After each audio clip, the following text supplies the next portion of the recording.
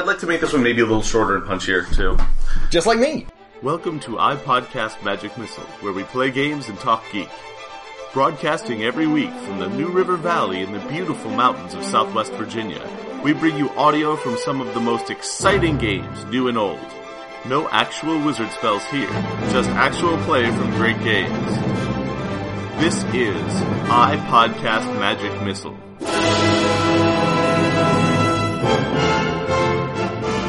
We return after a long hiatus of, months. Like 6 weeks. Yeah. With, Isolate a dragon out from under him.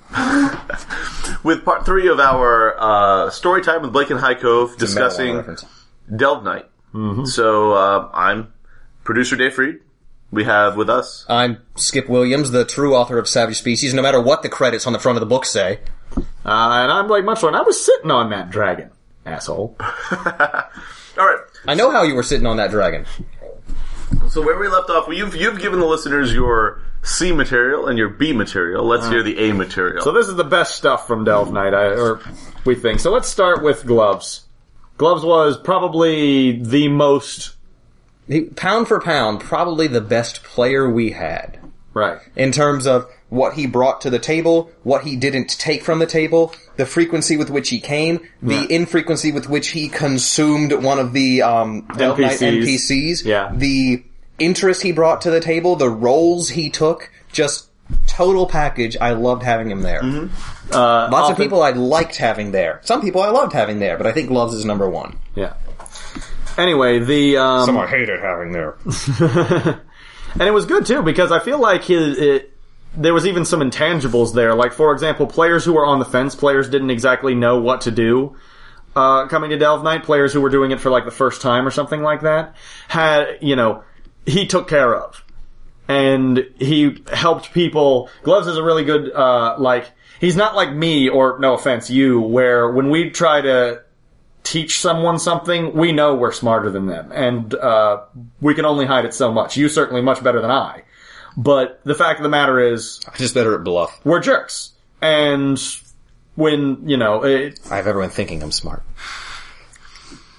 Pedagogy comes naturally to us and is not an endearing quality. Gloves is a very unassuming, humble man. Who nonetheless... Brilliant. Yeah, is actually much smarter than he immediately lets on. He just has a speech impediment that has everybody fooled. And he could... I really... One of the things that I always noticed spectating these Delve Night sessions that I had run is the way that if somebody was new, Gloves would lean over and say just enough information that they needed to then discover for themselves what they were doing instead of trying to micromanage them. He did not tell them what to do. He gave them the tools to make decisions, which is what a teacher is. And that is a hard skill. That is a really hard skill. Mm-hmm. Certainly not a skill I think any of the other players were bringing. It was always certainly not Blake. It was always better Delve Night when he was at the table. Yeah. We're talking like he's dead. He actually hangs out with us all the time. No, he just doesn't happen to be here today. He was in my last campaign. Yeah. He's in my next campaign.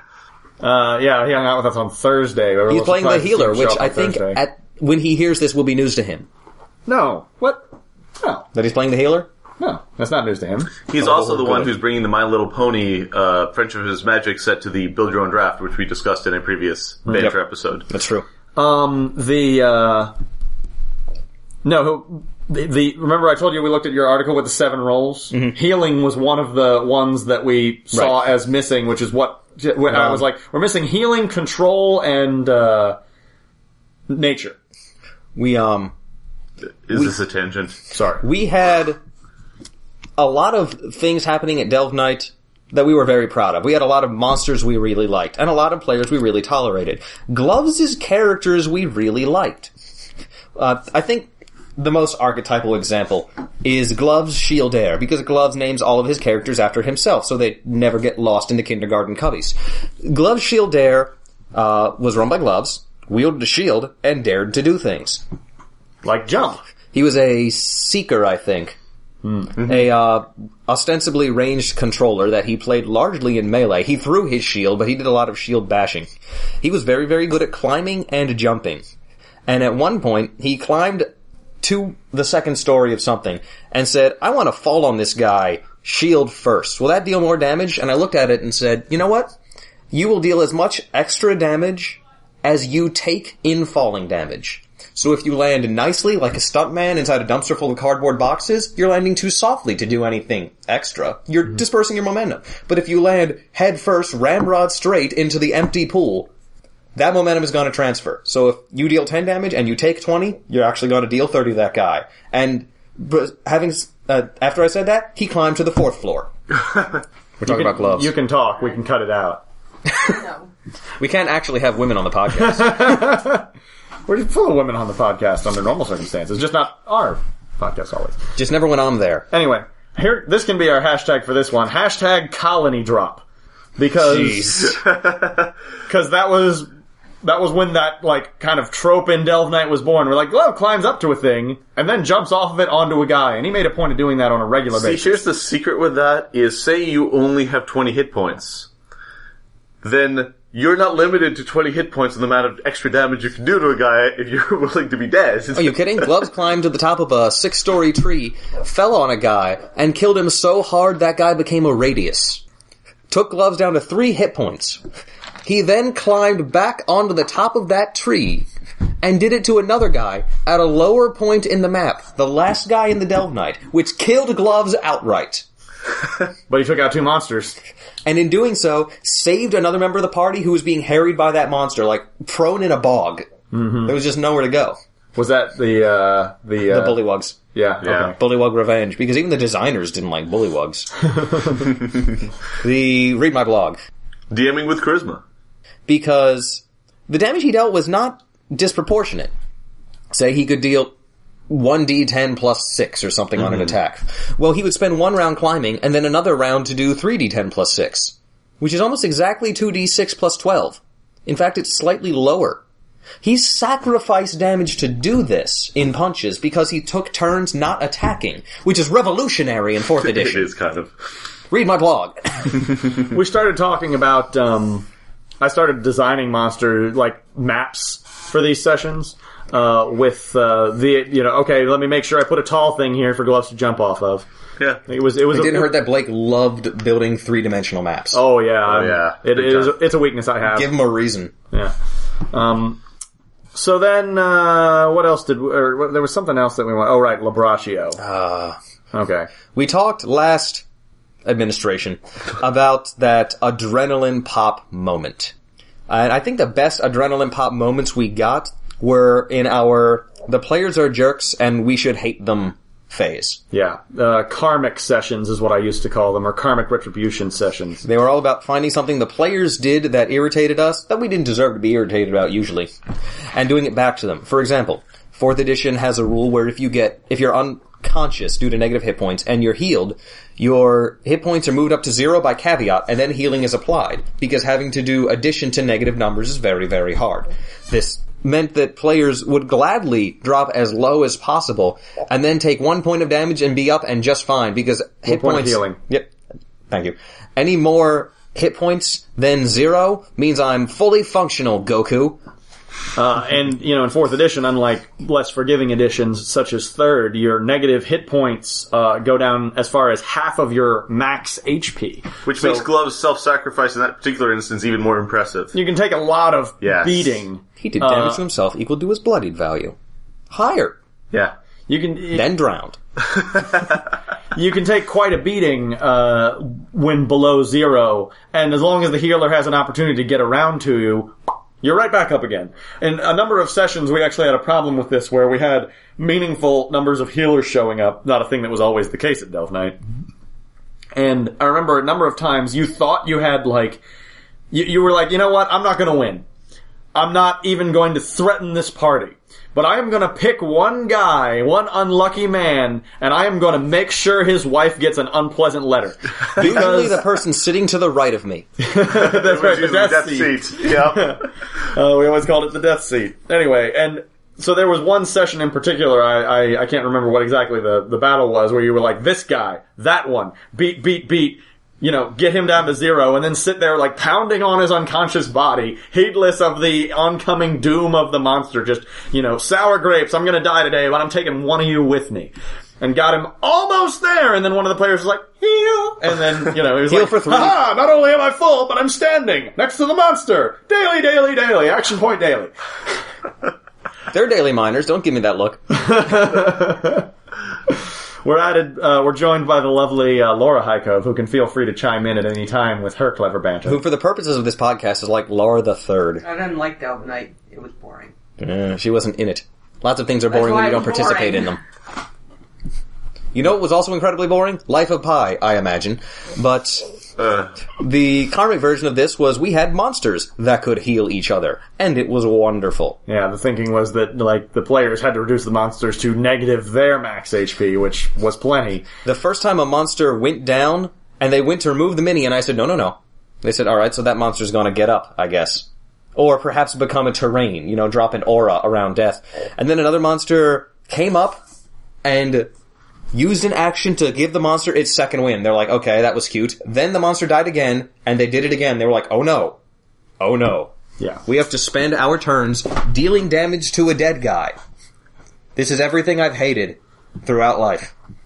The interesting part about that, of course, was that particular session was inspired by the Kevin Bacon movie Flatliners. There was 3 undead monsters, and the idea was that they would just keep getting up when they died.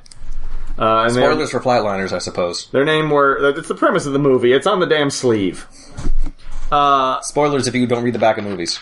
Names of the characters were Manus, Nelson, and Labraccio, which are the names... Movies are digital now. They don't have a back of the box anymore. But they do have a DVD slipcover. Frequently do. That's why I said sleeve. I'm here up here in the 90s. I still call them albums. Manus was the one that brought the... Actually, no, they could all bring each other back. Yep. Right. Manus was the teleport one. She could make the others teleport around because she was a ghost. And... As women are wont to be. Nelson was a zombie and Labraccio was a skeleton. This was, the... Zombies and skeletons are friends because we've seen that Adam Sandler movie. Right. Hotel Transylvania? Jack and Jill? Jack and Jill. Seems reasonable. Each of them had a trick. I don't remember what Nelson's trick was. It was probably just blow somebody up hardcore. It was boring. With super damage. And Manus teleported the other 2 around with her move actions. If you're going to name yourself after a schoolyard wrestling move, you're just not going to be interesting. We needed teleports to, get to each... They needed teleporting to get to each other to heal each other. And it was great because it meant the party couldn't trap them in, hallways and stuff. But But Labraccio's thing was that he was the defending monster. He was the one that wanted to, force the players to attack him rather than his allies. And the mini that we used for Labraccio was a very close runner-up in that, set of 8 minis that he picked to be the NPC minis. But it was it was an undead guy. What were we going to do? It's a skeleton in full plate with this, sword that is, it was Indonesian sweatshop labor paint for all the Delve Knight minis, or all the Dungeons and Dragons minis. So very, very red. Very red sword. So I made that a thing, and I was like, okay, the way this guy works is he marks people by cutting them with his blood sword. And once you've been cursed by the blood sword, you're carrying that curse around forever. As long as he's alive. Mm-hmm. And I think it was whenever a player that was cursed by the blood sword attacked somebody besides Labraccio, all players cursed by the blood sword took damage equal to that damage. It was terrifying. Yeah, the first time somebody swung at a guy that violated the mark, and they dealt equivalent damage to themselves, this is a scary mark. Hmm. Then I think a controller did it or something. They violated the mark because the mark lasted forever. If he cut you with the blood sword, one of you had to die. It didn't wear off unless you got rid of him. It hung around between sessions. It's actually true. We'll get into that in a second. But a controller then violated the mark. It was like, okay, so you take 10 damage. Also, so does that defender. And the party went... Yeah. Every time we violate this mark, the party takes a net 50 damage. And Labraccio just started running. That was the point. That was our adrenaline moment when the party were like, okay guys, it's time to put your thinking caps on. We need to actually fight smarter here because this is going to be difficult for us. That guy right there, colony drop. We need to get rid of him. And for that session it worked. They then dogpiled on Labraccio and things kept... They dogpiled on Labraccio. He became the first monster that died. Manus rezzed him, and then the party was like, oh no, this is not happening a third time. The very next week, because I must have been mad at you for something. We made a blood-themed encounter. Where I had 7 blood-themed monsters that each had a blood-themed piece of equipment, and an 8 blood-themed monster. There was the Blood Knight, there was the Blood Elemental, there was the Blood Block McBlood. I know there was some blood bats. There was a vampire or 2. Anyway, but there was also Labraccio. So everyone who had been there the previous week, saw the mini go down, and as soon as we called him Labraccio, they all, seized their hearts and were like, everybody get him! Labraccio came up a couple more points throughout Devil Knight history, and every time someone was a veteran who said, guys, get that guy with the red sword. Why? No, you don't understand. Get him. That is Labraccio. The time you are asking why is time you're not hitting it. That encounter with the blood-themed equipment, I actually let the players get that because they took the sword. Yep.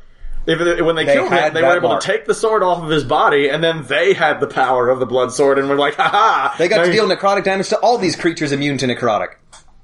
High five. You guys are bad. Labraccio was good at it. Probably one of the real all-star monsters of Delve Knight. Just kept coming back over and over again, and every time it was magical. You know what I was thinking about? The Cobalt Hero Squad, but, Oh, jeez. Cobalt Hero Squad. Cracktooth. Pun. Perf. We didn't have a pun. Didn't we? No, Pun is the Kobold from I thought we ended up naming one Pun. Flap was the only one where I had the repeated word name. He was the Kobold, dragon disciple or whatever it wings. And who was it? Stab shoot Kobold pessimist? Bloodgrown. No, Bloodgrown was the brute. No, Crackjaw was the brute. No, Bloodgrown was Kobold. It was Bloodgrown Kobold pessimist. The Perforator. He had a move called Perforate. He had a spear. Yeah. And of course, the Kobold hero, Meepo, the unkillable. Yeah. No matter what happened, Meepo would always get away. It's based on the character Meepo, who appeared in a number of official 3rd edition adventure paths. Mm. A kobold named Meepo would appear in a bunch of things, no matter how many times you had killed him in previous adventure paths. So I'm like, I love this thing. The idea of a kobold who's just so great that he'll never die. But it's still only as good as a kobold. Yep. Or Meepo might just be like John. It could be, but that's not as interesting. No, I know. But yeah, Kobold Hero Squad was just a squad of legendary kobolds that each had personality, and we used the Kobold Victory reaction table, even though I'm not sure that it ever came into play. Once or twice, when a kobold knocks a guy unconscious, roll 1d20, the kobold does the following. Things like, that's right, everybody run! +1 to attack and +2 to damage for the rest of the encounter. This will only anger them! Immediately hide under the unconscious person, and so on.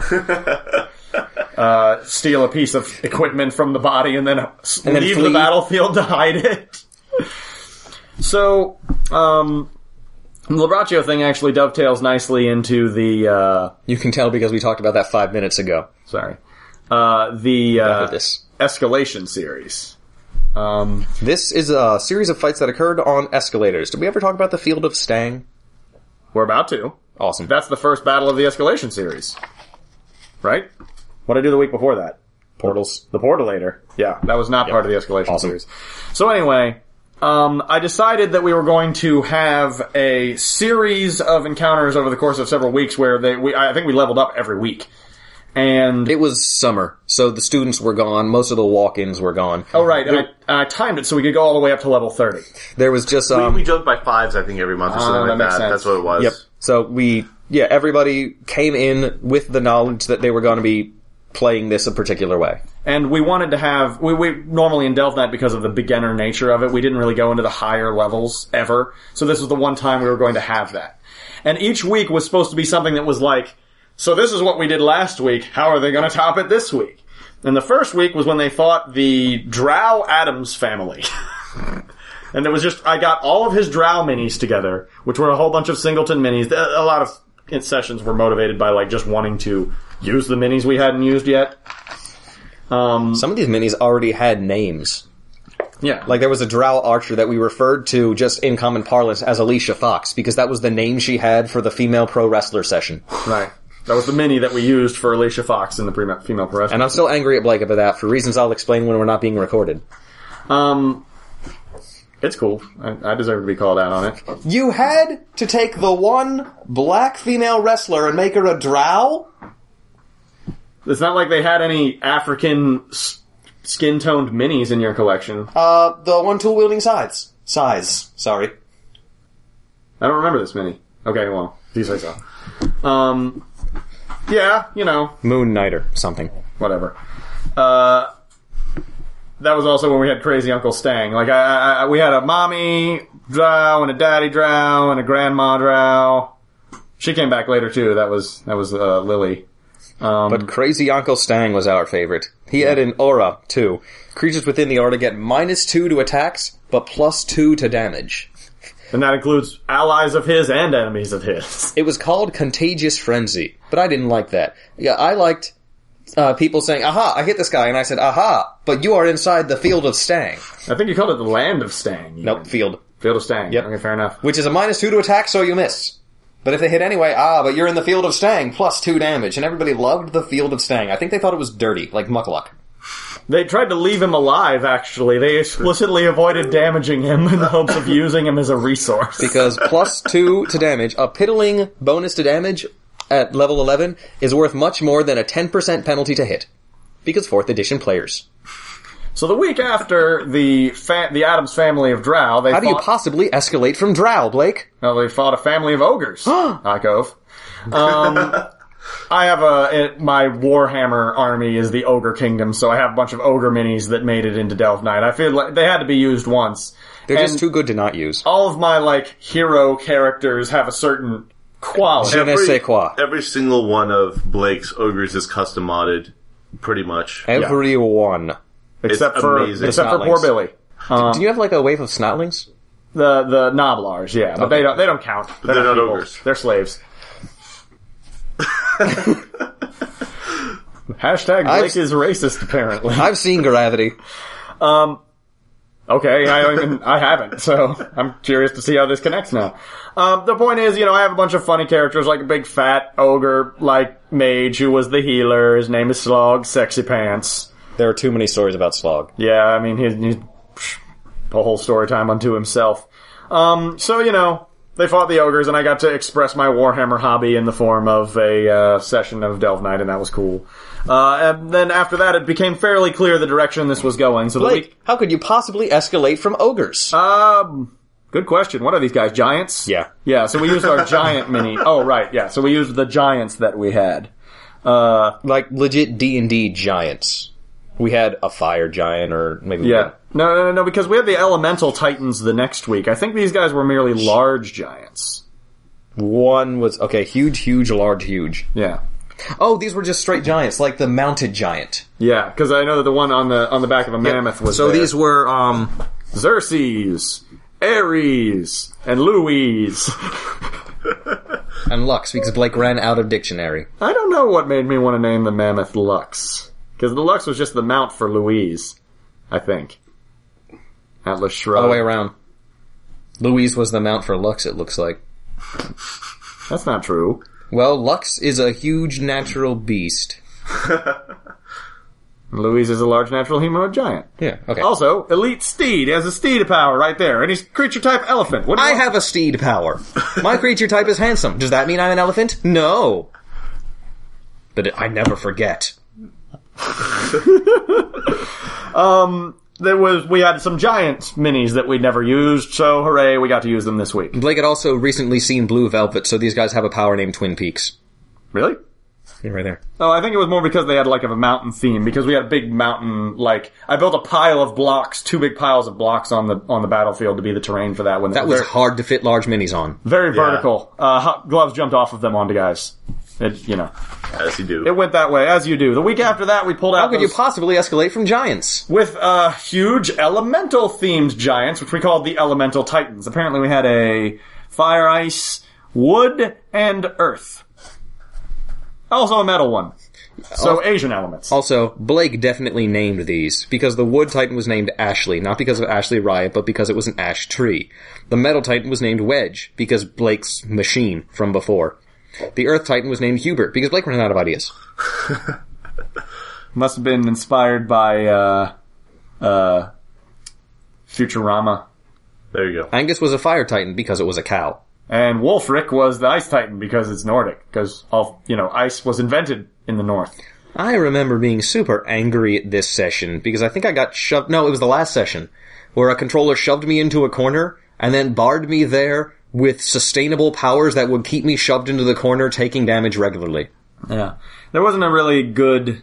I don't recall anything particularly funny happening during this one. This was the session where that player realized that I'm within melee range of him. Was it one of those lightning cage type situations? Maybe. I think I remember that. I think you were there. I was there. I was there for a lot of It was a these. lightning power. Yep. It was like, Yeah. like a lightning cage. Okay, so quit doing that, like, how do you go up from that thing, because... Did you ask me? Or? Yeah. Anyway. Okay, ask me. No, I'm not asking you. We're just not doing that. So after the Elemental Titans, that was when we pulled out the Beholders. We wanted to have, a good thing where you're like, I see, he's gonna keep making things bigger every week. And then this week is like, hey, that's not bigger. No, it's just filled with disintegration beam. And we already told you about the Beholders in the last session. Listen to it, learn to love it, and then learn to hate it. Read my blog. I also mentioned in the last session about the Machine's Top Brass. These 3 epic, huge construct monsters. Right, we mentioned last time when the players fought Wicker Man Tweed. Like, the week before that, they fought Train Rex, and the week after that, they fought Collider. Well, in the Escalation series, the week after the Beholders, they fought all 3 of them at once. And this session actually has some good stories. I was out of town. Yeah, poor Hykov, he's never gotten to run... Which one is it you've never gotten to run? Collider. Yeah, Collider being, like, the ringleader of the gang. Was this the one in which, was it... The player cast Face Sinkhole? Yeah, this is the one we told the story where Gloves cast Face Sinkhole on... he caught both Tweed and Train Rex. And then Collider backflipped 50 feet into the air onto the tree that Gloves has already climbed up to. And dropped him in one turn. It's like, I am not going to suffer Face Sinkhole to happen. This was also the session where I, again with my 3D terrain, most of this 3D terrain was set up by 1-inch blocks. And like sticky tacked together to form larger blocks. Yep. And pieces of cardboard with a 1-inch grid drawn on it. This session specifically, I did not sticky tack the whole map together. I left specific parts of the map destructible on purpose. Because Train Rex's whole shtick is that, what's he gonna do? Stop? He's a 25-foot cube of concrete with magic missile at will. Yeah, you know what? Again, we talked about Evan last week. Great guy. Love him to death. Train Rex is a steamroller. This steamroller has a power named Crush that he makes while running over creatures. And when Evan saw it, he said, aha! Train Rex grabs you with his hand, shoves you into his mouth, chews on you for a while, and poops you out the back as he keeps rolling. We're like, he's a steamroller! Evan was not good at reading the full text of powers. That's true. One of his weaknesses is the last sentence of the paragraph. But he does always come up with his own fluff explanation for why a thing happens, and it's usually very entertaining. I will still never forget the Train time... Rex did have a 20-foot wide mouth. Yeah, I will never forget the time when I just overheard him having a session where they were fighting some kind of blob. And he described how one of the players just, like, clatter, clatter, clatter, I deal this much damage. And then Evan's like, you pick up the ochre jelly and body slam it onto a stalagmite, impaling it through one of its ribosomes. Ribosome. I was done.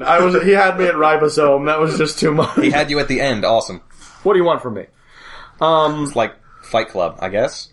Anyway, Train Rex rolled forward and knocked one of the columns holding one of these cardboard platforms up, just down. It just knocked it right out of the way. But the mini is a block. The mini is a brick. So the platform just naturally fell onto Train Rex's flat head. And the characters on that platform slid slightly, as it was now at a slight angle, and then came to a rest. And this was, by the way, a rule we had for Delve Night to try and discourage where if you knock over the piece, it stays where it falls. Yeah, Julie, that was fully in play for this session Play it as you well. lie, yeah. Play it as it lies. But don't do it to enemies. By the end of that session, Train Rex had collapsed most of that battlefield. It was pretty exciting. I also know that was the session where one player got stuck under him. He rolled up onto blocks that were low. It was just like a 5-foot high platform, and a player got stuck, trapped in a hole with Train Rex sitting above, where he couldn't go anywhere. Oh no, I remember when the player next got paralyzed. Somebody stopped him from moving. While the player was trapped underneath, they were like, let me out. And they were like, dude, I'm sorry, I can't afford to have train wrecks driving over us anymore. It does a lot of damage. That was not the last time we saw a player spend time under a giant monster. Oh no. In fact, we're getting there. So, that was the week where we were level 20. Which meant next week we were going to start transitioning into the real stuff. The epic level monsters. We had never done this for Delve Night before. The very thought of one-shot epic encounters was like... Did any of us run anything in epic by that time? I don't know if you were there yet in the tower campaign, so it might have been our first experience with it. I don't know. Well, anyway. I remember being close. I remember you talking about it being close, but I don't remember whether it was close one way or the other. So these minis sit around the store in various places. People knew that I had the 3 minis for the Machine's Top Brass sitting on top of the miniatures display case. People knew that the ogres were in the display case. You know, they could see them on any given week. It's a display case. So, at the point where we had used the Machine Top Brass, people were thinking this was when it was appropriate to ask the question, how do you go uphill from there? Because we didn't have any more minis that big. Oh, sure, as soon as I stopped doing it. Except, of course, for one. Because some people at the store were around back when they were doing the collectible minis thing, and they came out with the Colossal Red Dragon. Or Colossal Red for short. Yeah, we made it a proper noun. Colossal Red was his name. Yep. Dear Super Pack member, this miniature is 8 by 8 and 15 inches tall? 13? Yeah. It's a prime number. It's wingspan. Like 15. It's got, the miniature has a wingspan of 15 inches, because it goes out over the edge of its base. And it's sitting down. He's actually crouching in to get himself on that 8-inch by 8-inch base. For reference, a colossal monster is 6 by 6? Yeah, 6 by 6. Yeah, 6 this by 6. This guy's Colossal Plus. Yeah.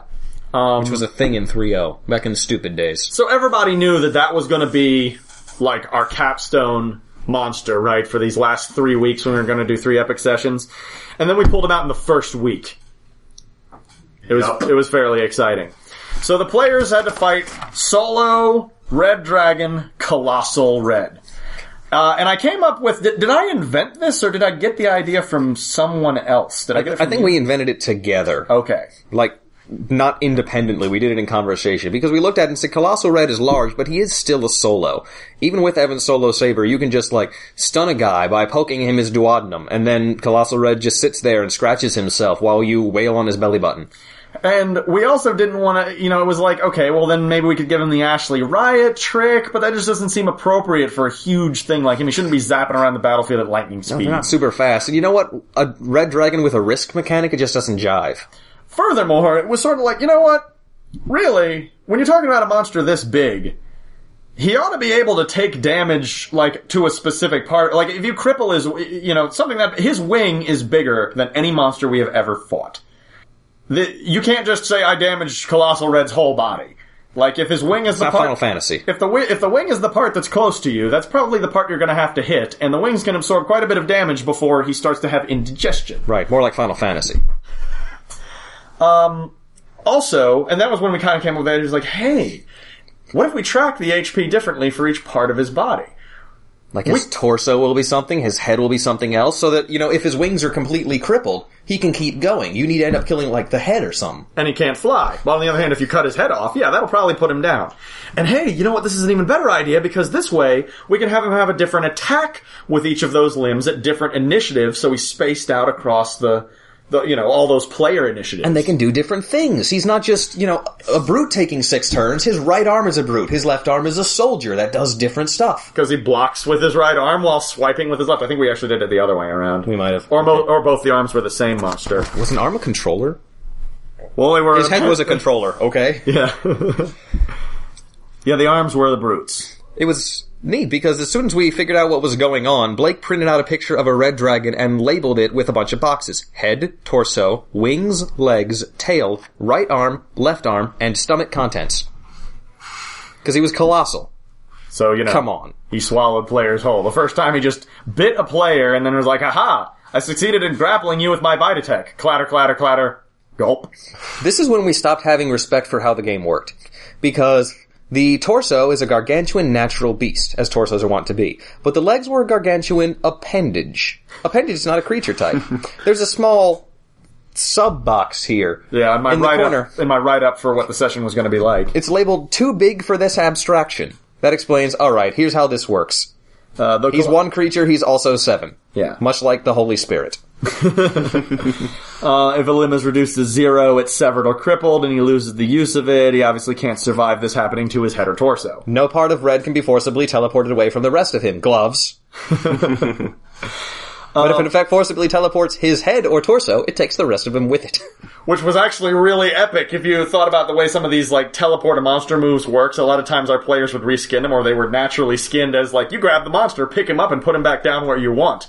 So, Colossal Red leans down to bite you, you grab him by the nostril and judo throw his ass to the other side of the battlefield. It was very fun. We had a weird abstraction with proneness, too. You had to knock you had to knock at least 3 of his legs prone. Like, if you knock one leg prone... his legs were one thing. Right, no, but like his legs and arms. He walks on all 4s. So if you knock his hind legs prone, he can still, like, hold himself up on his front legs. But if you hold knock one of his front legs prone, and obviously a leg can't be prone, but the idea was, you smack it and he can't use it to support himself. And some of the, everything but the head was, like, immune to, like, stun and daze effects, that sort of thing. If I remember actually, I think you could stun the legs. Maybe. A lot of it was weird. A bunch of it was immune to psychic. Stunning the legs makes sense. Yeah. You knocking out so they don't work. I've seen a lot of wrestling. I remember one of these fights where it was something like that, but I could be wrong. Oh, right. The torso's only attack was digest.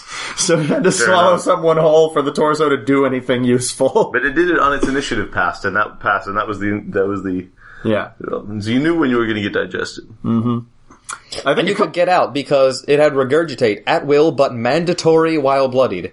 Trigger, Red's torso takes damage from the inside. Effect, place all swallowed creatures prone in a square within 4 squares. They all take 40 feet falling damage. That's how high his head was off the ground. Measured it with a ruler, it was 8 inches. So this was a huge hit, the Colossal Red session. It was, like, just a ton of fun. It was really challenging. The party won, but they really felt threatened. There were tons of good micro stories in there that really only the players could probably remember. I remember that one guy got swallowed and another guy, I want to say, got swallowed on purpose to heal him. Right? It sounds familiar. I feel like I remember a bard in the stomach. That might have been wishful thinking. 2 in the bush. No, the bush was later. Right. There were also some, apparently... Red's head is the only part of him that's not immune to psychic damage or attacks targeting will. Right. So you could use a fortitude attack to stun an arm. Right. Yep. But you couldn't use anything that targeted will on any of the other parts of his body. Makes sense. Yep. Also, high up. His head is 8 squares off the ground and can only be attacked appropriately. Unless you knock him prone by knocking his legs out from under him, which was also something that the party actually leveraged. You ready in action until he comes down for a bite attack and punch him in the nose. Yeah, like a shark. Or the gills. Yeah, there you go. But, so as fun as that was, I mean, this, like I said, this was one of our most successful Delve Nights, I'm gonna go ahead and say. I mean, it was not number 1, but it was up there. The torso is resistant 15 to all damage, except damage done from the inside, which is only immune to acid. Not fire. I swim in lava, but I better not swallow. So people were like, oh man, what are they gonna do next? So how do you go, how do you escalate from the Colossal Red Dragon, Heiko? 2? Cthulhu. Oh, that makes more sense. We had this big, really beautiful... Wait, no it doesn't.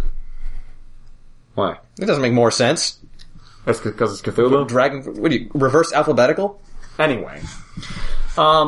We had this great looking Cthulhu mini that we got from Horror Clicks, which was a short-lived HeroClix based game from WizKids.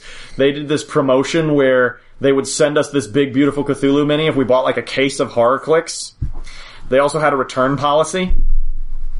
So I bought the case, got the Cthulhu, returned the HorrorClix. In my defense, I told my sales representative that this was my plan from the beginning. I was like, so let me get this straight. I can get the case of your unsellably bad game, get this free awesome set piece that I can like put on my coffee table and feel like my dick is as big as a train. And then 60 days later... Low standards. 60 days later, return the entire unopened case of HorrorClix for a full refund of my purchase price, retaining my free gift at no charge. And he's like, yeah, that's about the size of it. And I was like, okay, well, I'm gonna do that. Then I want 3. So don't hold it against me. So that miniature ended up getting taken off of his HorrorClix base and put on a 8x8 or 10x10. It's probably just 8x8. Probably. Yeah. I remember walking in, because I was thinking the same thing. How could we possibly top Colossal Red? And seeing Cthulhu sitting on the table and being like, really? Because that was it. We just put him on the table. Yep, he was just standing there. This is your oh no moment. Roll initiative. Yeah. Prepare to roll initiative against Cthulhu the Great. Because that's what it was. The oh shit moment was, we all saw the table. Then it got really, really bad. Yeah, unfortunately, of our 3 epic level encounters, the first one was the best. As it turns out, Cthulhu a little too tough. I just made him too hard. I let the filter go and just ladled unbeatably hard powers on this guy. I think that's, the aura was scary, but it was only 20 psychic. It was not unreasonable for a very, very high level guy. Right. Even Well, though he but it was only 20 psychic the whole map, pretty much. aura 10, Yeah. which was radius 14. Pretty much the whole map. But here's where it gets awkward. Cthulhu's head, at least, had a ranged attack, range 16, because I think Blake measured the map and figured out that it was about 24 squares wide, so he could hit anything at any time. Or something like that. Maybe. It was an attack that did some damage, reasonable, but you gained madness points. A madness point is an action point, except when you say, I spend an action point, Cthulhu says, no, you spend one of your madness points, and I decide what action you take. So if he hit you with a basic attack, your action points were done. Well, I don't think you lose your action point. Could No. spend an action point. Cthulhu can make that player spend a yeah, so... Yes, but he controls what action you takes. But you don't lose your action point, is all I'm saying. If It doesn't make it better, no. If you have a turn where you can spend, where you can say, hey Cthulhu, then punch your ally in the face and continue with your turn is wrong and very 4th edition. Yeah. Besides that, he was largely the same. Head and torso are the weak points. Wings fly, legs walk, arms grab. Yeah. Face eats. Face eats. Also, he could actually be knocked prone with just taking his legs out, because unlike Colossal Red, he was bipedal. Oh, this one was awesome. Trigger, an enemy targets Cthulhu with a burst, blast, or area attack. Anything that would hit more than one thing. Interrupt. 28 versus will on the triggering creature. If that hits, make an attack against every enemy that can see Cthulhu, then choose an 8x8 area within the range, transplant that whole section of the battlefield into the other section of the battlefield. So, haha, I hit you with the burst. No. I teleport myself to another part of the map, and I teleport everything that was in the huge area, the 8x8 area that Cthulhu moved into. Everything in there goes into where he was. So he takes a bunch of the players, he figures out what 8x8 block is full of players, and puts it in front of the incoming burst blast attack. Cthulhu was hard. Also, the one really unflavorful thing about Cthulhu was the arm thing, because one of the arms just didn't have psychic powers. His head made people terrorized and go mad. His hands just punched guys and picked them up. They were pretty non-Cthulhu. Right. So the point is, I had intended for him to pick players up and throw them to the opposite side of the battlefield. They had this power where they could grab a guy and then hurl him and have him take a ton of falling damage. Heiko had other ideas. Player basketball. Throw him, release the grab creature prone into a square 40 feet above a square within 8. So I dropped him right next to me, then used my other arm to make an attack against that creature with a +4 bonus because they're prone. Or +2 or something. Yep. Picked him up. So I basically spiked him, grabbed him out of the middle of the air, then hurled him. I was tired of players by that point. You certainly killed. I'm pretty sure I remember you killing a guy like that, where you picked him up and threw him down again. And Was this one a TPK? Oh yeah, Yeah. it was a I fast remember that. TPK. Oh right, the throw was only a minor. That was why, because you could grab a guy and throw him in the same turn. Yep. So rough.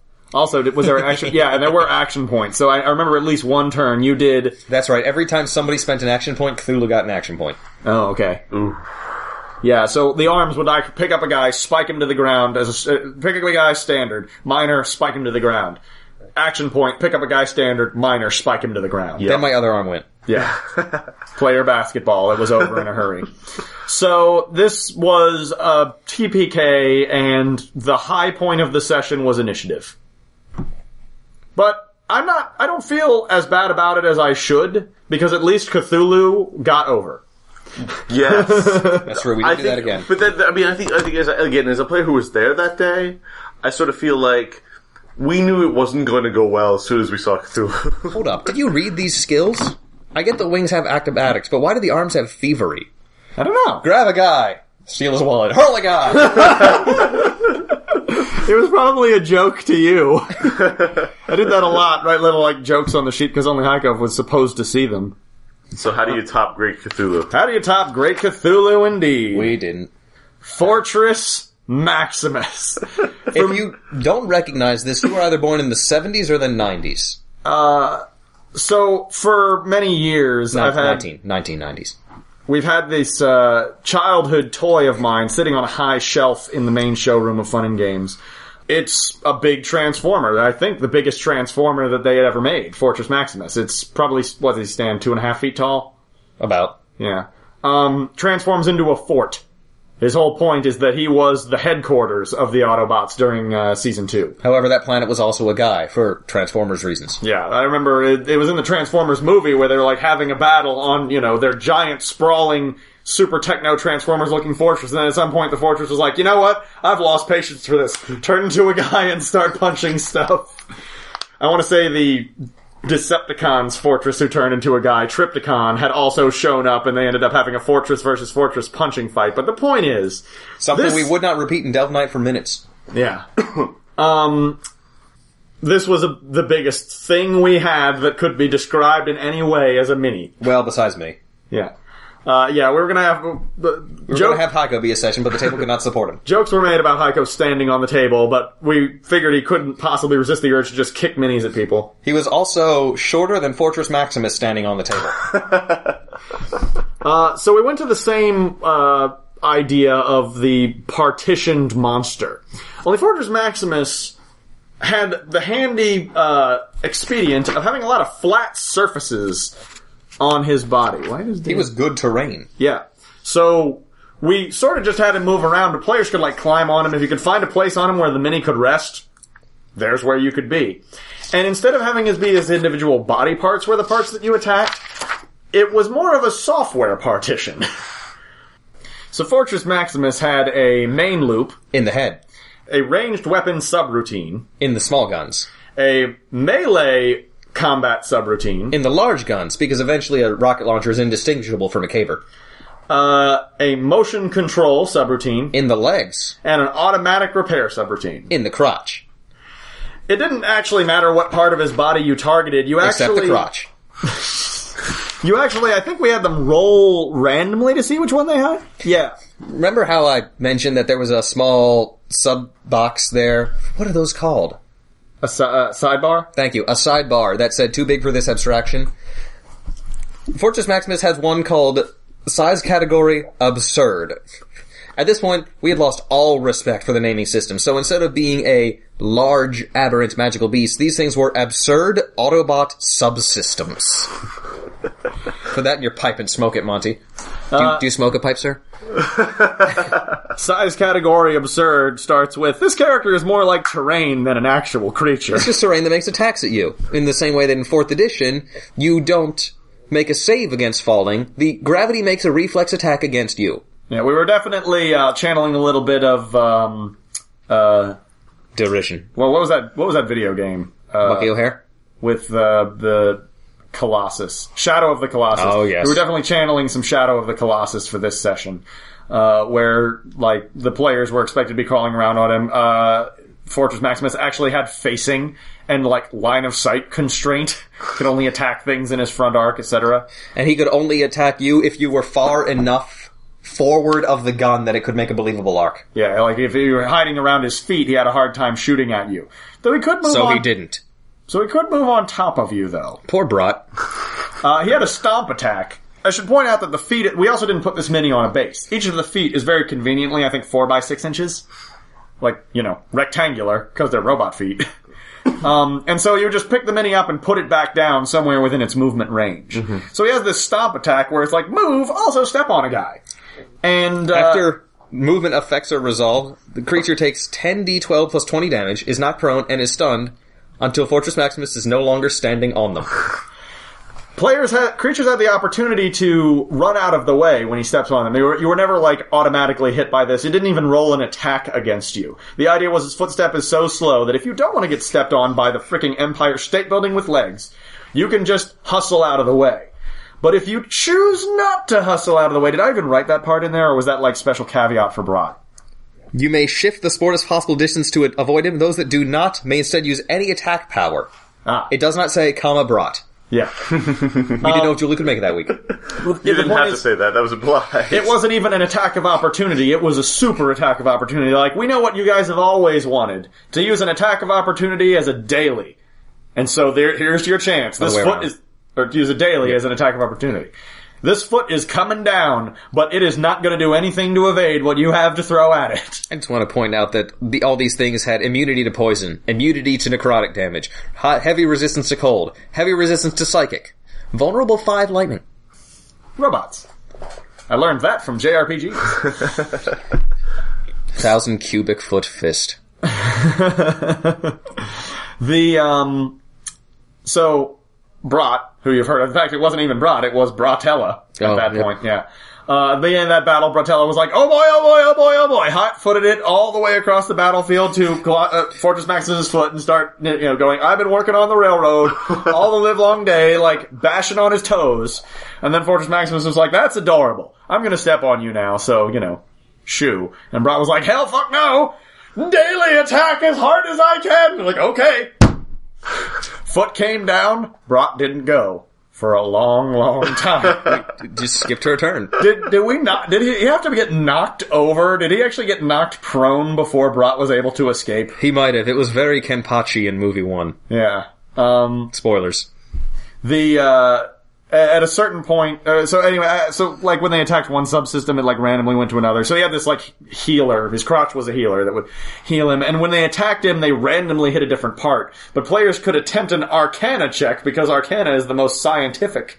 It was Arcana, right? Arcana or Dungeoneering, because Dungeoneering is also Nautics. Right. Which is also... But Dungeoneering also has earring in it, which makes it sound like engineering, which, could be a thing. We went to that well a lot.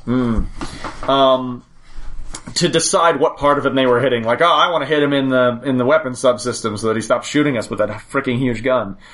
The healing was exactly as random. Yeah.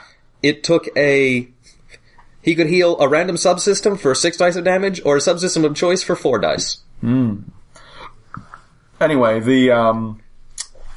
so eventually, they managed... This one was much easier than Cthulhu. In fact, it was easier than Colossal Red, really. I mean, despite being... Too far the other way. Yeah, we went too far in the opposite direction on this one. I was burned by the Cthulhu encounter. That's right. I was super proud of this one. I didn't want to make the players suffer that kind of way a second turn in a row, and I went too far. So Fortress Maximus, for all his, like, bluster, I mean, he was awesome. He was definitely awesome, but he was not really all that hard.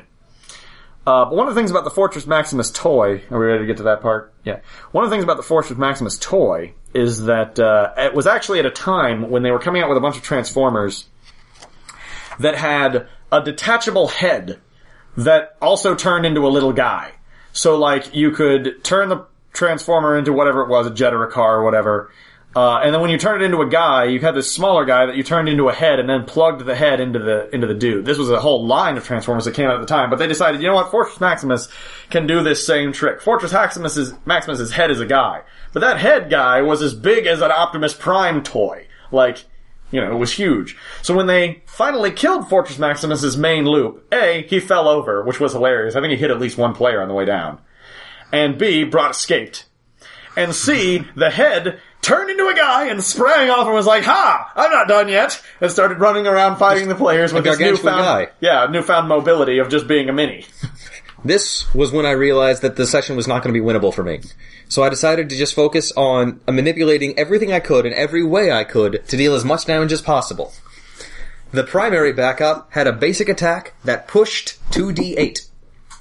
The idea is this mini had, like, huge feet. Just the way they put the mini together. He had, like, skinny little arms, pretty, boxy, Transformer torso, little head, and huge freaking legs, which were actually Optimus Prime's horn, or Fortress Maximus's horns when the head was transformed. It was a lot like Lord Business, really. Yeah. The legs were as long as the rest of the body and 50% more, and had these gigantic Mega Man feet at the bottom. So I thought this guy should have a bananas kick attack that just sends people rolling. I looked around, said, alright, who can I possibly take out?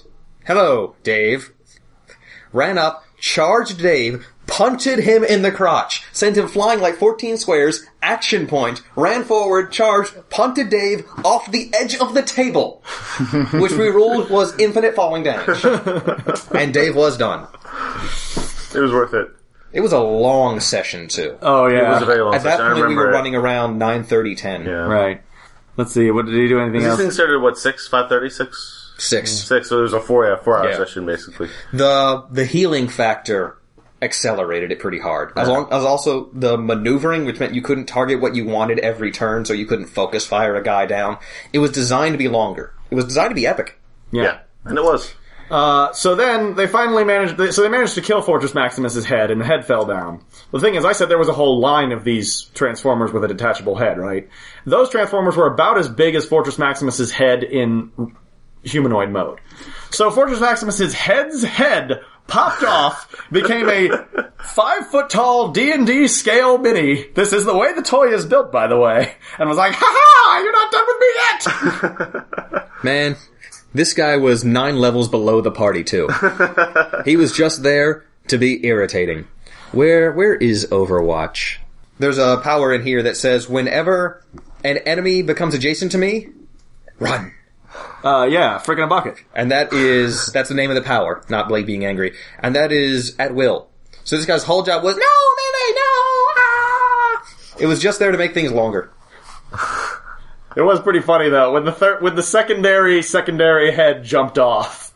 I feel like the party was, enjoyed something about that. They did. Everybody but Dave.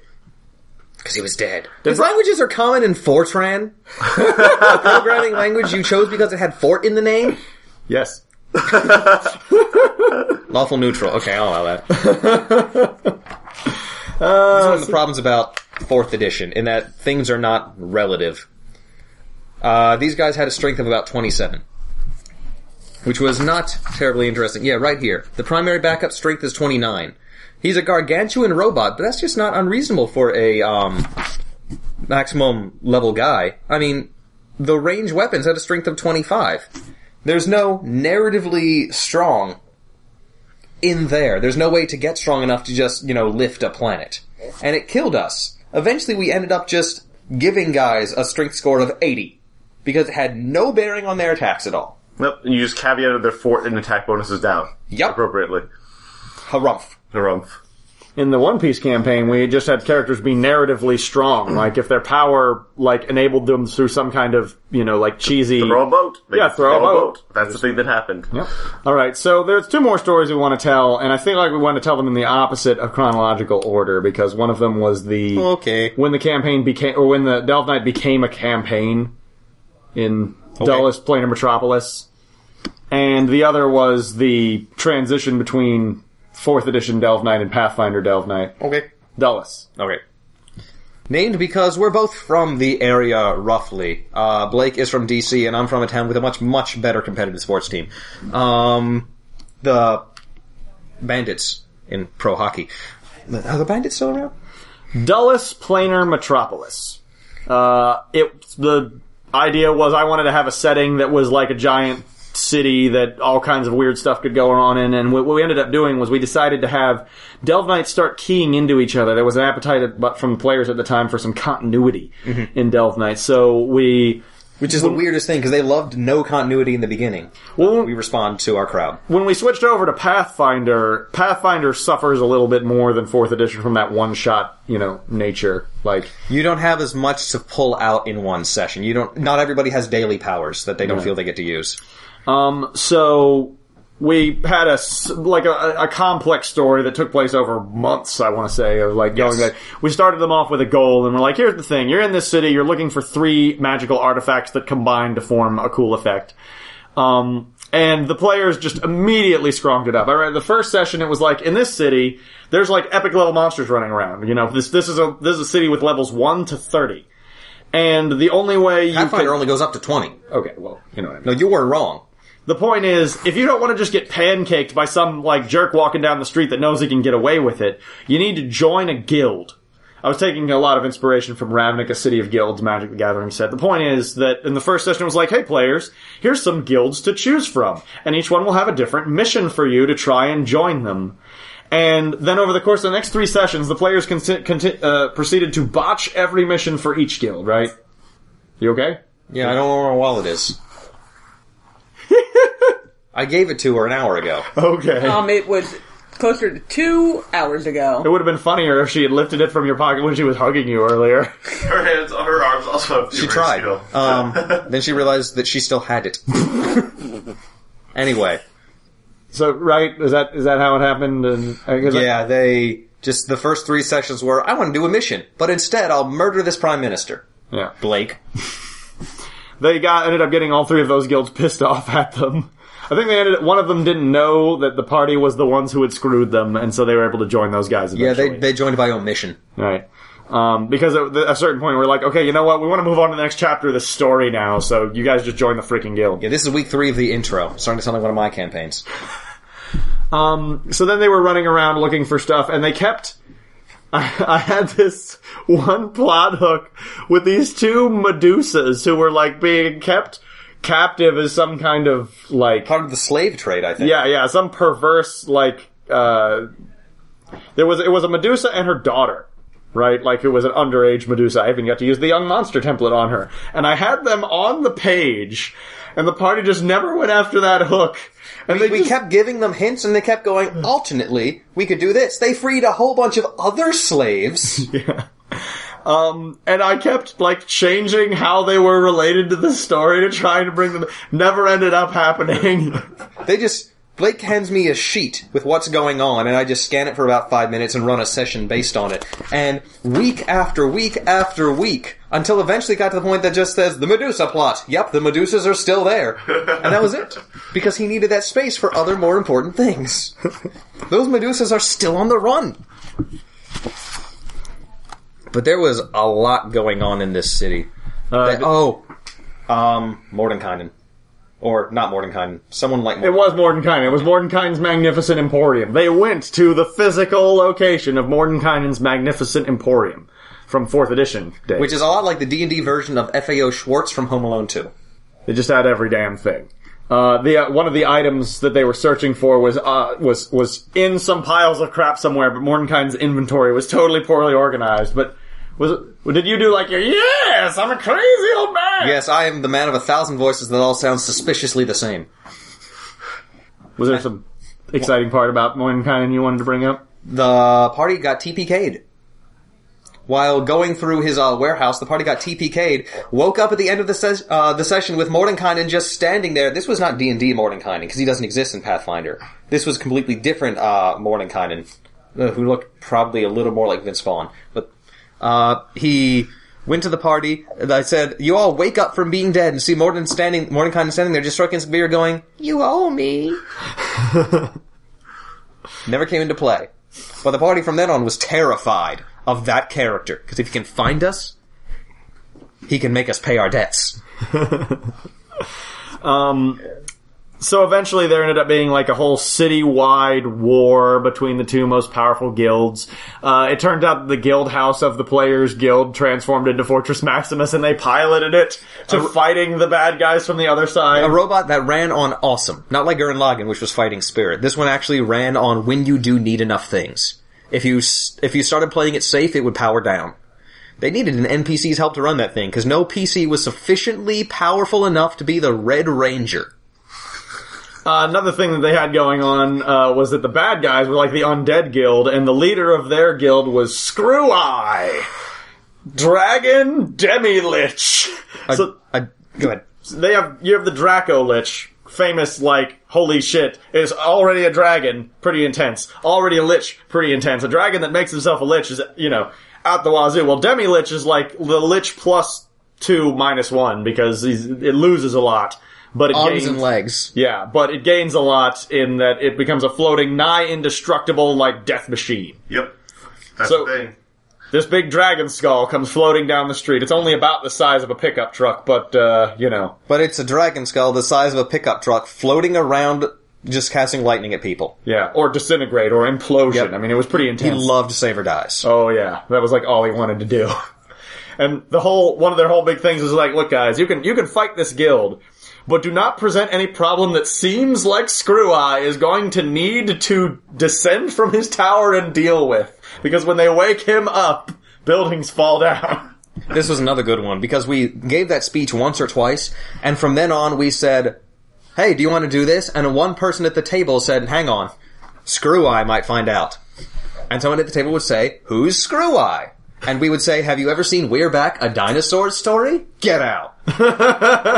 Read a book. I even made an adorable little miniature for it out of this, like, old Warhammer pewter dragon head that I had, and I glued screws to the eye sockets, because this guy literally had screws sticking out where his eyes should be.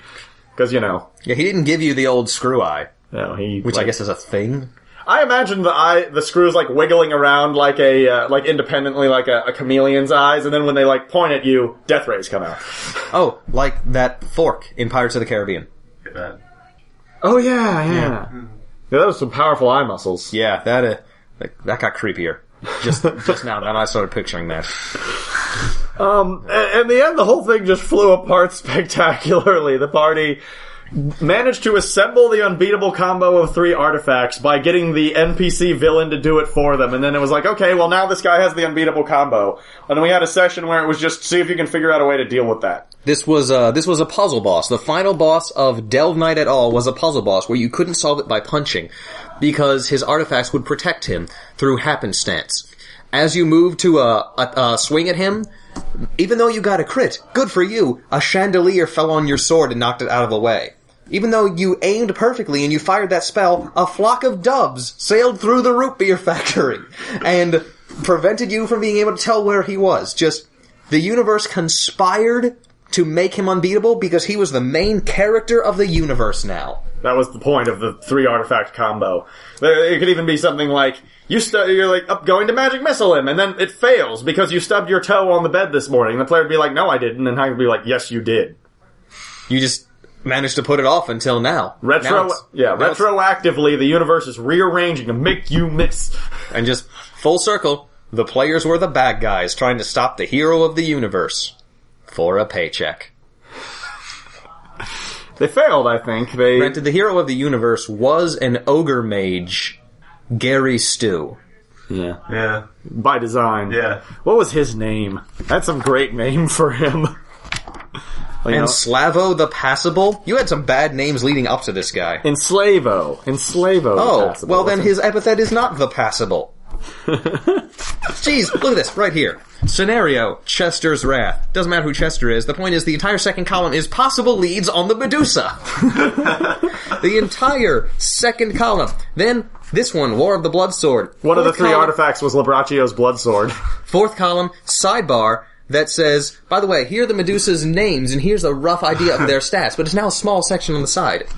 Just in case you happen to stumble across them, they're still there. They keep Still getting there. smaller and Still smaller. there. So there in the corner, Shield of popularity. Josen Shadow. Josen Shadow, yeah, okay. Was that an anagram for something? I don't know. Maybe. Let's not try to figure it out right now. Yeah. Alright. So anyway, the party never succeeded in winning. Nope. I don't remember how that ended. They fled because they figured out he was unbeatable, and then Delve Night ended. Oh yeah, there was one session after that, but it was even worse. I just flipped it over and was like, what is this other session? Oh right, the one with the coatls. In fact, the name of the... Yeah, that didn't happen. That was the dark match. Yeah. It did not occur canonically. The name of the last session was Unbeatable. Nice. And it has a section here called Intervention by the Shadowy Cabal that runs the city. Which is, a possible way to solve this guy. But the players have spent the last 4 sections trying not to get the Cabal involved, because the Cabal had a tendency to solve a problem by teleporting the people causing a problem out into the barren infinite wasteland. It's like going to the cornfield, except the cornfield is made of sandworms. Instead of cornworms. So the last story I want to tell is sort of like that was a suitable finale for the Pathfinder portion of Delve Night, which just didn't ever run as smoothly as the 4th edition version did. It is, there's a better product for playing one-shot Pathfinder games. It's called Pathfinder Society. And we were always competing with it at our, That's one of the reasons we stopped Delve Night. A better thing happened. I was fired. I found out from the new guy. I love you. He was really mad about that. I know you were really mad about that. I'm sorry. Consider it a character builder. You're a better man now for having gotten over that bad. Yeah, only because I was there. You're a better man for being out of my melee range. You're a more complete man. Anyway. So we had this thing where we were like... At some point we decided to go over to Pathfinder because 4th edition was over. It was just over. Like, there was no more 4th edition to have. And we weren't going to be selling any 4th edition books anymore, so there was little point to... But Pathfinder was really picking up in popularity at that point. And 4th edition had just about published its last thing anyway, so it made perfect sense to transition. But we wanted to commemorate it in some way. One of the things that had been part of the narrative of Delve Night from the very beginning was that the idea was that all these battles were actually happening in a big coliseum, run by a, villainous entrepreneur named Venom McChain, which is an anagram of Vince McMahon, another wrestling reference. Blake had recently gotten into wrestling when we came up with this thing. Yeah. We also had a Chain Devil Mini that was cute. Yeah, it worked out well. Anyway, so the point is that, this was not really there was no fourth wall to break. This didn't really come into play in any of those earlier Delve Night sessions, but for the last Delve Night session, we decided, here's the story. The Delve Night arena you guys all have been toiling in for the last several years, is being subjected to a hostile takeover, where my, character, Venom McChain, the character represented by Blake, I actually played in Delve Night as Venom McChain once or twice over the course of those several years, has been bought out by... Slygan the Unfortunate, which is a character that has appeared in every campaign I've run. And now including Delve Night. I had to get him in there at the end, just to make sure. I should say every setting. Okay, that seems... Because he hasn't been in every 8 Arms campaign. Right, but he goes in the first 8 Arms campaign, so it worked. So yeah, so the point is, Slygan the Unfortunate is the enemy CEO, and Venom McChain is the friend CEO. And I took a bunch of what I perceive to be the greatest hits from over the history of Delve Night, grouped them into the ones that players like and the ones the players don't like. And the idea was that the ones the players don't like are running around creating a nuisance, and the players need to find a way to beat them all. You just don't have time to take them down piecemeal, though. So instead what you have to do is run around and find the Delve Night All-Star that the players like, that is the perfect foil for the Delve Night All-Star that the players don't like, and convince them to go deal with that problem for you. So what did we have here? We had Sprinkle Gore. He was a bad guy? Yes, these are the bad guys. Yeah, all the right. bad guys have monster stats. Right. So we had Sprinkle Gore, Jeff the Spider, who you may remember from such hits as... the Arachnopolyps. Yeah. Or something. Also with Lily the Arachnomancer, who was, holding Jeff's leash. Green Space Pirate. Because players were damn sick of those Metroid-themed sessions Yes, by the time we were done. But I had a ton of Space Pirate minis. Oh, it was even better. Green Space Pirates were super minions. Yeah. So a controller couldn't kill him in one hit, nor could a striker. Yeah. Brock could. Brock made 2 attacks. And they just, appeared in large numbers, I want to say. There was just a whole gang of them, hanging out in one corner smoking. And you was like, don't go over there. The Green Space Pirates will, mob rush you. The Harpy Admirals, which we didn't get into the Harpy Navy, but it was another one of those stories that came back in Delve Night a couple of times. The point is, they're Harpies, so they fly. And they are military commanders, so they know what they're doing. Also, apparently, I accidentally made them space pirates. Yeah, Harpy is a medium aberrant humanoid space pirate, of course. Wallface. Gold Zombie. I don't know if we told the Gold Zombie story in the first... No, I did tell Gold Zombie in the first one, right? I think so. Yeah. It was early. And Labraccio. Labraccio, of course. So the ones that they had to get to deal with them were, apparently I put the machine's top brass, and what was the thing? Oh right, they were able to stop Wallface. Wallface would advance and crush everyone, unless you got the machine's top brass, 3 huge constructs to just push him and hold him away. And it was funny because Trainwrecks would just do it because it was funny. Well, yeah. Train wrecks, you could get him by griefing and playing pranks, or promising a sponge bath from a particularly attractive female party member, because this was Blake's character. Wickerman Tweed wanted to see people burn, but is also made of tinder, so could be intimidated. And Collider was a monk, who desires nothing. But if they're going, I'll go too.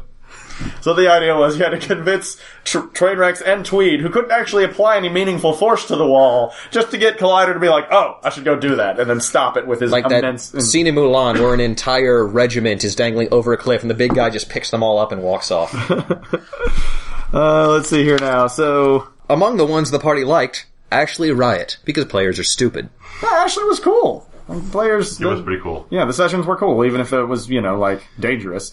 So, Ashley was the one that dealt with Sprinklegore, right? Because Sprinklegore is just a big badass, and all Ashley likes to do is find a thing that is at least 15 times taller than him and suplex it repeatedly into the Psycho reactor. You could get him by giving him wine, because as we discussed, everything in Vagratory was about wine. Or a weapon. Just hand your weapon to him and he'll go, awesome, and hit people with it. Or... if you can convince him that it's necessary to protect non-combatant women and children. Another reference to Vagrant Story's storyline. He was theoretically a good guy, and the players were his bad guys.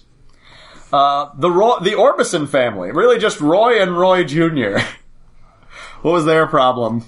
Roy was drunk? Yeah. Roy can be plied by alcohol. At least 4 kegs. Roy Jr. may also reveal that his dad will do anything if you tell him it's an order from his wife. But they're flyers, so they could stop the harpies. Yep. Yeah. And they went off and had a stunning aerial battle. The players only ended up getting 2 or 3 of these guys and just trying to beat the rest through brute force. I don't remember which ones they got. I think it was by design. Okay. Yeah. Princess Crushinator. Alright, she was the one to solve the space pirates because she was all swirling area attacks. She will accept a date from a particularly attractive male party member, because I was also guiding Blake's monster design at this point. Let's see. Meepo! From the Cobalt Hero Squad. All you have to do is find him, and he'll join you. But However, sorry, go. he's hiding in the girls' locker room, because Blake designed the session. The Endurer. That was the guy... Meepo rises from the dead every turn. So he fights Labraccio. He's like, I violate your mark, and I die, and I'm back. Labraccio went, what? What the frick balls? The perfect karmic justice. In fact, I remember the party just, all the players at the table just cracking up and falling out of their chairs. When people was like, I got this! And Labraccio was like, that's adorable, punt. What? How's it feel to have people res on you? Labraccio said, I did that because you... stop it! The Endurer, who was the only character who could put up with Gold Zombie. I don't know if we told this story the first time, but it was the guy who ate a shoe full of nails. Yes. He enjoys strong drinks such as turpentine, drain cleaner, and nails. And last but not least, A DC-10 history check will reveal that he will respect the wishes of anyone who beats him in a test of endurance, because at this point it was very low DC Delve Knight lore. And he's like, hey, I bet I can, beat you in a getting kicked in the crotch contest. And he's like, you're on! There's one thing I love, it's being kicked in the crotch. I love Eligio. Eligio. Italian ice elemental. It's not that he's an elemental of Italian ice. It's that he's an ice elemental Actually, that's a better idea. who is Italian. He was so stupid. But in Delve Knight lore, the more beat up he got, the larger he got. Yep. Because of the Eligio escalation session. Yeah. The Eligication. The one where it got bigger. We had 4 ice giant minis of various sizes. One was Eligio's- medium, so giant. And Eligio starts at the bottom and then gets bigger because they really liked making ice minis because that translucent blue looked so good. they were pretty. well, actually, I remember you had 2, because you had a different name for each one. In both sessions, you had 2 sessions, one in which he got bigger, in which case he TPK'd the party. Yep. And one in which he started out big and he got smaller. And the last one, the medium-sized one, I believe was called Eligio, Deeply Screwed Ice Elemental. That's correct. But anyway, go ahead. So, and he was the one who dealt with... Lily and Jeff, the Arachnomancer and the Spider, because he was the only one who could become Gargantuan. And step on. The machine started Gargantuan, Right. but had no experience in fighting spiders. Eligio was an adventurer, It wasn't the greatest fit, I'm not gonna lie. But, but he's who was left. often that's what was left is the driving force behind some of our best stories. It was particularly fun, if slightly odd Delph Knight. He was Eligio, so he was hapless. You could help him by getting it out of his contract with Venomite Chain. And stupid. You could help him with any bluff you wanted. It's like, quick! You hate women. I do? Also spiders. That character was introduced in Heiko's Tower campaign, which we'll probably start talking about next, I should think. Read a book! Okay, that one I could sit in on. That's right, you have the should pictures. totally. Yeah. Oh boy, yeah, we're gonna have to scan those pictures so you can put them up. Yanni and Lara were the only players who were there the whole time, too. So Yanni could add to it. Well, I think on that note, we're actually running out of time, so... Hashtag? Oh, frick, we need a new one. Read a book! I think I should threw one in at the beginning, but I'll see what I can cut. Was that colony drop? Yeah. Oh, you're right, it was Colony Colony Drop. Hashtag colony drop. Stop reading books! This podcast is fully copyrighted by its hosts. Visit us at podcastmagicmissile.com. I Podcast Magic Missile, attacking the darkness since 2012.